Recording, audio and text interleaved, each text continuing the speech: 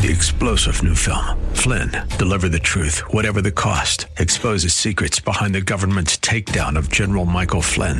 Flynn knew what the intel world had been up to. He ordered the first audit of the use of contractors. This set off alarm bells. He told the truth. He was the most dangerous person for Donald Trump to hire. They had to get rid of Flynn.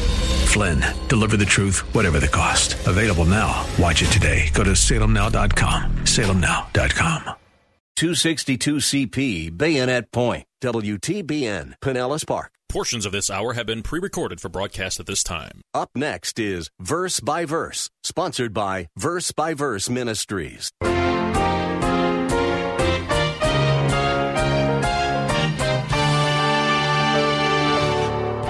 Every one of us here experiences conflicts at this level. Everyone. No one has a perfect relationship with anybody else. No one has a perfect relationship with their spouse. Every couple has conflicts. There are conflicts with children. There are conflicts within the church membership. There are conflicts within the context of a fellow worker, people you work with. If you don't think you have conflicts, you're just lying to yourself. You have conflicts. They have conflicts with you. Conflicts at school. Conflicts, youth group, conflicts with people. Wherever there are people, there are conflicts. There is an old joke about a man rescued from a desert island who showed his rescuers the 3 buildings he had made. One was his house, one was his church, and the other was the church he used to go to. We have so much conflict built into us that if there is no one else around, we just might fight with ourselves. How we approach the inevitable conflicts of life is tremendously important, and we'll be considering that today on Verse by Verse. Pastor Steve Kreloff is leading us in a study of the life of Nehemiah. Pastor Steve is the teaching pastor at Lakeside Community Chapel in Clearwater, Florida.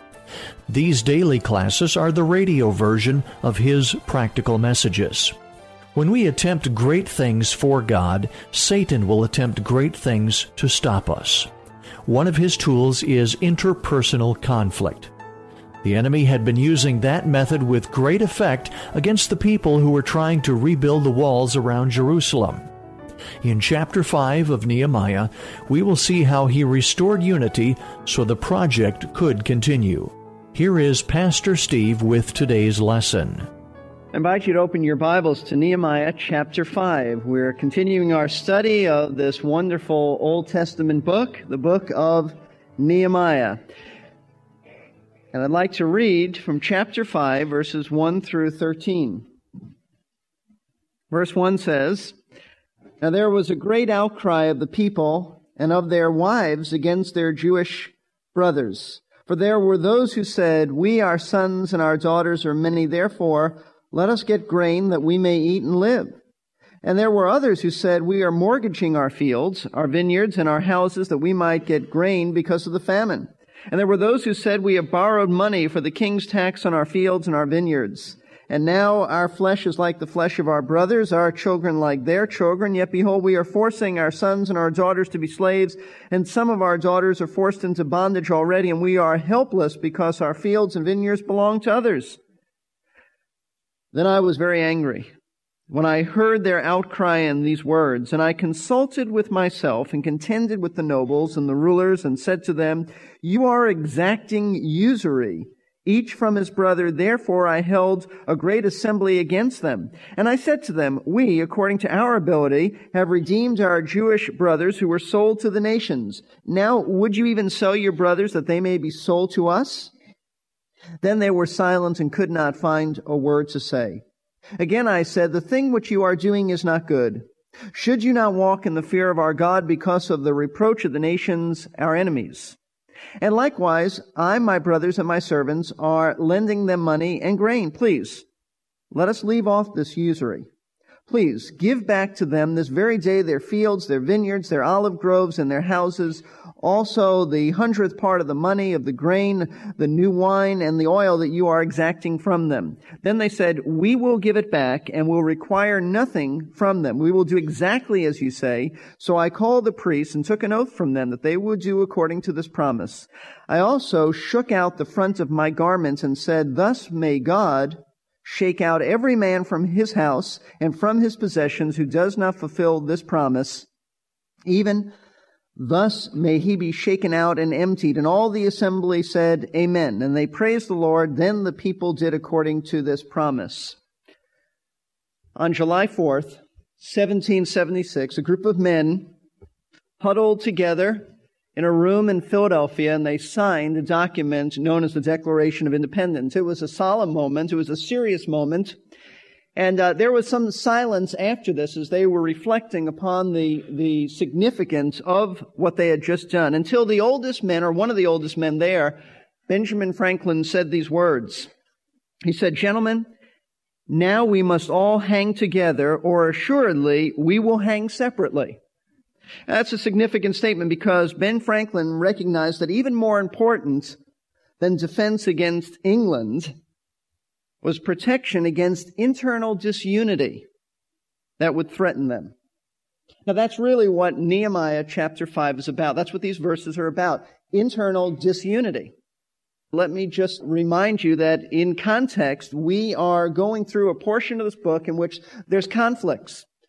We would say there would be satanic conflicts. There's opposition to the rebuilding of the wall about 2.5 miles around the city of Jerusalem. That's what Nehemiah is about, rebuilding the wall, restoring the people, getting them back to the Word of God. And there's opposition to this. This is the third incident in a series of incidents about satanic opposition to rebuilding this wall. The first attack, if you recall, was an attack of ridicule, stinging words. They called the Jewish people, their Gentile enemies, remember Sanballat and Tobiah and others, called them feeble. If you look back at chapter 4, verses 1 and 2, we read, Now it came about that when Sanballat heard that we were rebuilding the wall, he became furious and very angry, and he mocked the Jewish people. He verbally mocked them. Verse 2, he spoke in the presence of his brothers and the wealthy men of Samaria, saying, What are these feeble Jews doing? And he goes on to say that, do they really think that they can do this? And verse 5 says that they were discouraged. The Jewish people were discouraged. Nehemiah said, as he gave what we would call an imprecatory prayer, Lord, deal with them. But he says at the end of verse 5, For they have demoralized the builders. Lord, we're demoralized. We're discouraged. That was the first attack, ridicule, stinging words, criticism. The second attack came in the form of a threat of physical violence, got a little more intense. In chapter 4, verses 7 and 8, it says that these men, Sanballat, Tobiah, the Arabs, the Ammonites, the Ashdodites, heard that the repairs of the walls of Jerusalem went on, meaning in spite of the fact that there was ridicule, and that the breaches began to be closed. They were very angry, and all of them conspired together to come and fight against Jerusalem and cause a disturbance in it. So they said, look, our words didn't cause them to stop. Let's attack them. Let's plan a surprise attack. And did that work? The whole threat of physical violence? Well, it discouraged them. Verse 10 said, Thus in Judah it was said, The strength of the burden bearers is failing, yet there is much rubbish. We ourselves are unable to rebuild the wall. These people who were so energetic now say, we're unable to do it. All we see are piles of dirt and rubbish. The little piles look big to us, and we're just fearful, we're scared, and we're discouraged. Now, each time opposition arose, Nehemiah dealt with it. However, now in chapter 5, he's confronted with the most dangerous and subtle of all attacks on the work of God. The attacks that you get, the attacks that I get. This is the most dangerous. And what is it? It's internal disunity. It's internal conflicts. It's problems within an organization, problems within a marriage, problems within a working relationship, problems within a family, problems within a church, problems within ministries within the church, Sunday school, Bible studies. Anytime you put people together, internal disunity. And that's the real problem. If you notice verse 1 of chapter 5, Now there was a great outcry of the people and of their wives against their Jewish brothers. So you have Jewish people crying out against other Jewish people. That's internal disunity. In fact, this is the same expression used in Exodus where it says that they cried out to God because of the oppression of the Egyptians. This is the same Hebrew word, same expression. They're crying out to God and they have internal problems, and these are really the hardest to deal with. And I'll tell you why. Because with ridicule, with the threat of physical violence, they use weapons that we can easily identify and deal with. You know the enemy. You know their weapons. It's clear you can deal with those things. But internal problems are much more difficult. And the reason is because the weapon of internal conflicts, or the weapons, are centered around selfishness, self-centeredness. And selfishness is really a tough enemy because it requires that I acknowledge that I'm selfish. It requires that I humble myself and repent. It requires that I confess it. And it requires that I deal and respond to what God wants me to do. And that's not always the easiest thing. In fact, the cartoon character Pogo said it best when he said, "We have met the enemy, and them is us." That's a tough enemy. When I'm the problem, that's really hard. Internal conflicts usually arise because somebody is so determined in either a family, a church, an organization to get their own way. Or somebody didn't get their own way. Or somebody did get their own way at the expense of somebody else. And you've got problems. However, oftentimes what happens, we excuse those problems, or we don't call it selfishness, or we make all kinds of rationalizations. And so it's a very difficult enemy to deal with. Now, that's what was happening in Nehemiah's day. Some Jewish people were exploiting their brethren, other Jewish people. And if this didn't get resolved, it really threatened to destroy the work of rebuilding the wall around Jerusalem. And remember, we said the reason this is so important, because here in the 20th century, we would say, so big deal, they didn't have a wall. But if you don't have a wall, then you don't have protection. If you don't have protection, it's as if to say to your Gentile neighbors that our God isn't great enough to even help us build a wall. We're defenseless. Come and get us. It's really a reproach against God. So you have to understand it in the culture of its day. Today, a wall doesn't mean anything, so big deal. We'll play paddleball against it. I mean, but that's not what we're talking about here. We're talking about the reputation of God. Now, the question that we need to ask ourselves, because when you're dealing with an Old Testament passage like this, one of the things you want to know is not simply what it meant in Nehemiah's time, but how does this apply to us? What do I do with this? I'm not in Jerusalem. I didn't live back then. How does this affect me? How does it apply to us? Well, every one of us here experiences conflicts at this level. Everyone. No one has a perfect relationship with anybody else.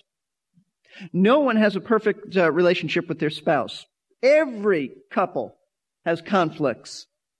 There are conflicts with children. There are conflicts within the church membership. There are conflicts within the context of a fellow worker, people you work with.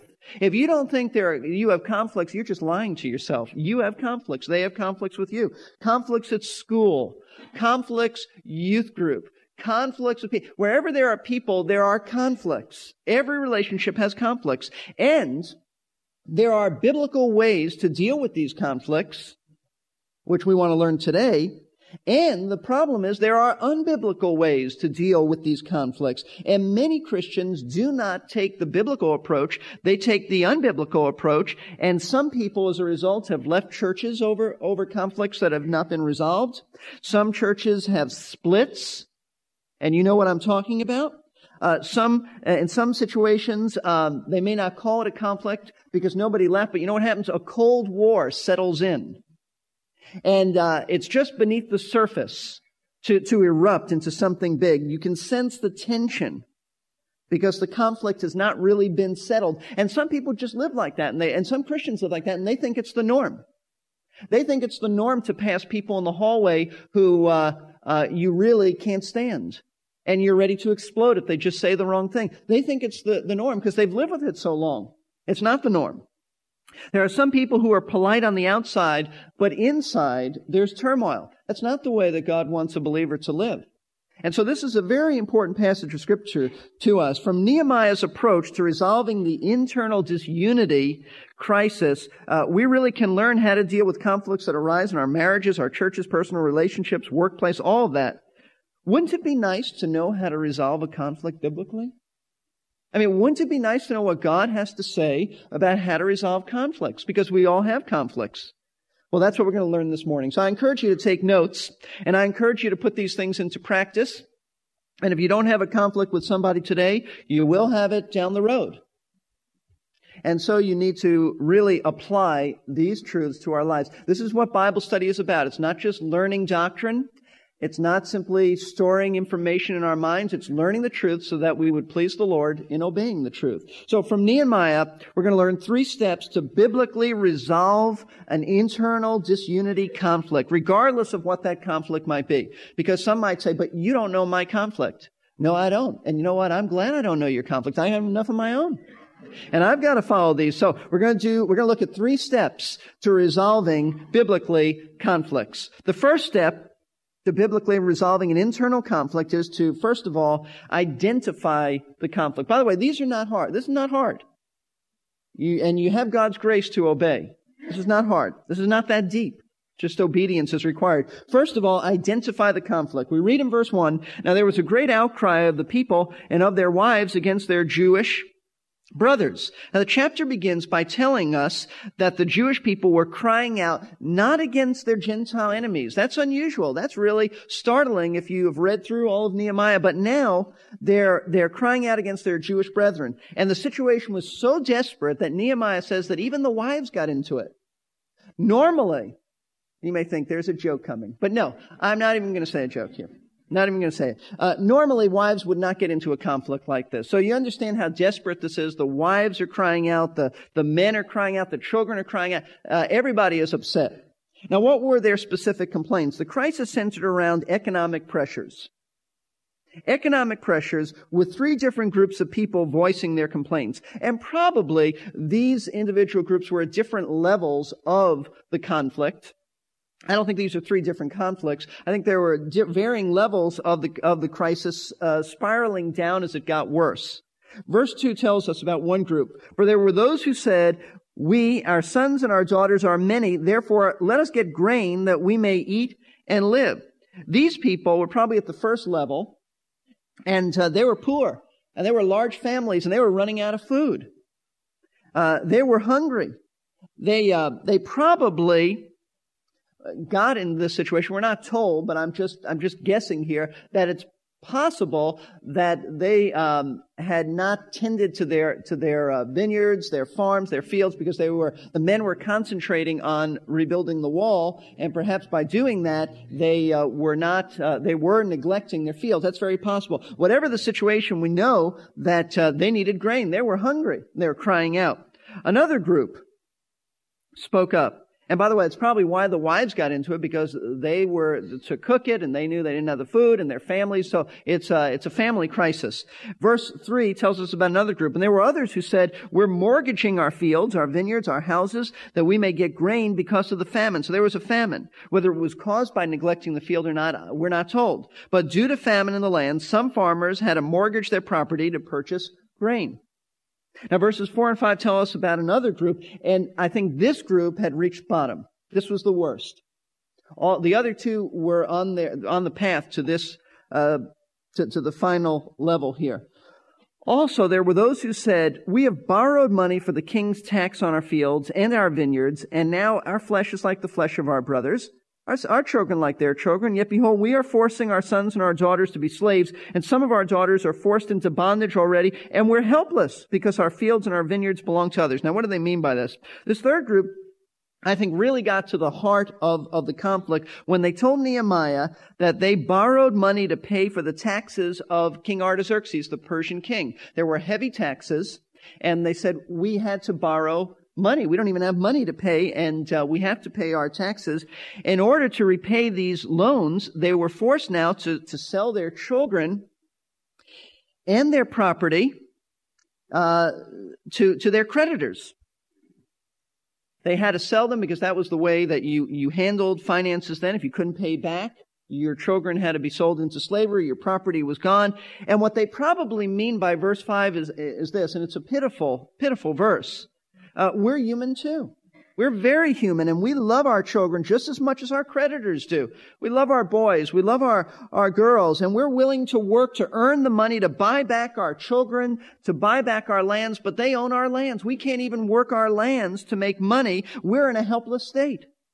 I mean, that's a pathetic situation. Our children are gone. Our land is gone.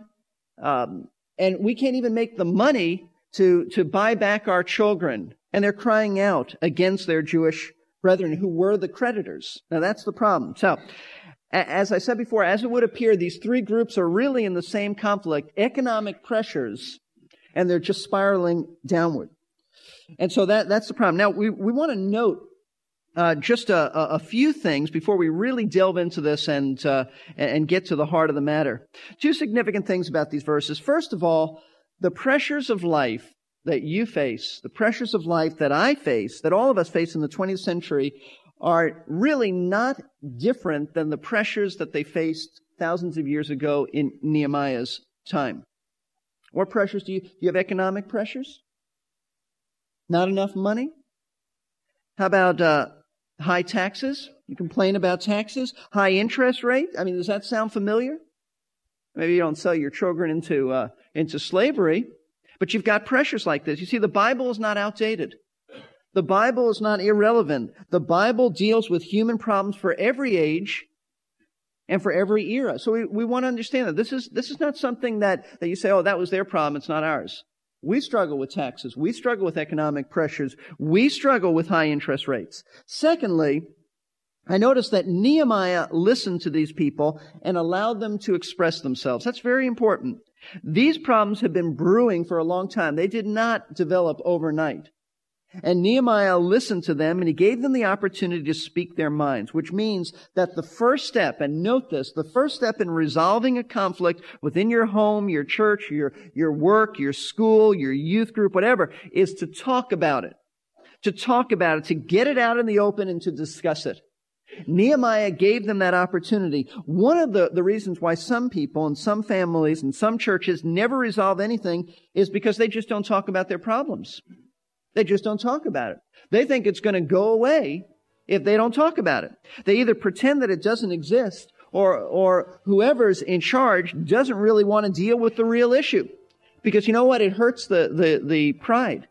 You have to really be transparent, and some of this stuff really hurts. So communication is just surface, and it's just superficial. Listen, I was raised like that. I was the king of surface and superficial talk. The worst thing we can do with a conflict is ignore it. It's like squeaking brakes on your car. It's not going to go away on its own. It will just get worse and worse until it finally ends in disaster. But talking about the problem is not the entire solution. It has to be done in the right frame of mind, and Pastor Kreloff will consider that on the next Verse by Verse. We're glad you could join us today. Pastor Steve has been serving for over 28 years at Lakeside Community Chapel in Clearwater, Florida. These radio adaptations are produced by Verse Ministries. Pastor Steve has some thoughts to share with us about Verse by Verse and how you can participate if God leads you to do so.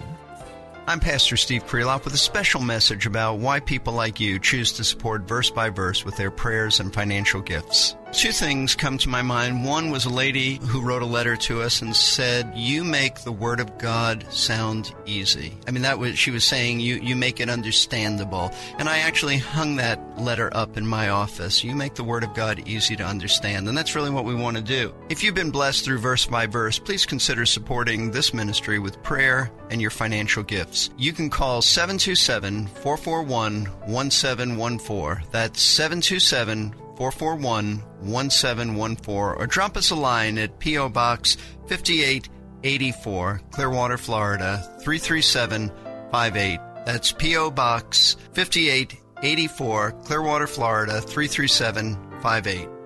We have more information at our website, versebyverseradio.org.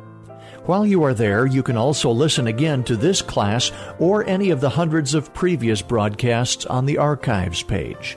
That's versebyverseradio.org. If you would like to order a CD or a cassette of this entire three-part message, please give us a call at 727-239-0306. If you call outside of normal business hours, please leave your name and a daytime phone number so that we can return your call. The number again is 727-239-0306. There are those who consider anger sinful. In fact, it is considered to be one of the 7 deadly sins. The anger we see or feel most often probably is sinful. But Dr. David Seamans said, anger is a divinely implanted emotion, closely allied to our instinct for right. It is designed to be used for constructive, spiritual purposes. The person who cannot feel anger at evil is a person who lacks enthusiasm for good. If you cannot hate wrong, it's very questionable whether you really love righteousness. End of quote. Pastor Steve Kreloff will show us how Nehemiah used anger constructively as part of his method of diffusing. 3-star General Michael J. Flynn, head of the Pentagon Intelligence Agency, knew all the government's dirty secrets. He was one of the most respected generals in the military. Flynn knew what the intel world had been up to. He understood its funding. He ordered the first audit of the use of contractors. This set off alarm bells. The explosive new documentary, Flynn, Deliver the Truth, Whatever the Cost, uncovers the facts behind this scandal. Flynn told the truth. He was the most dangerous person for Donald Trump to hire. I find out the worst enemy that I'm going to face in my life is right here in America. They took my assessment and they wanted me to change it. And I was like, I'm not changing it. They had to get rid of Flynn. With in-depth interviews, archival footage, and never-before-seen personal records of the man behind the headlines. I just felt like I was drowning. Flynn, Deliver the Truth, Whatever the Cost. Available now. Watch it today. Go to salemnow.com. salemnow.com.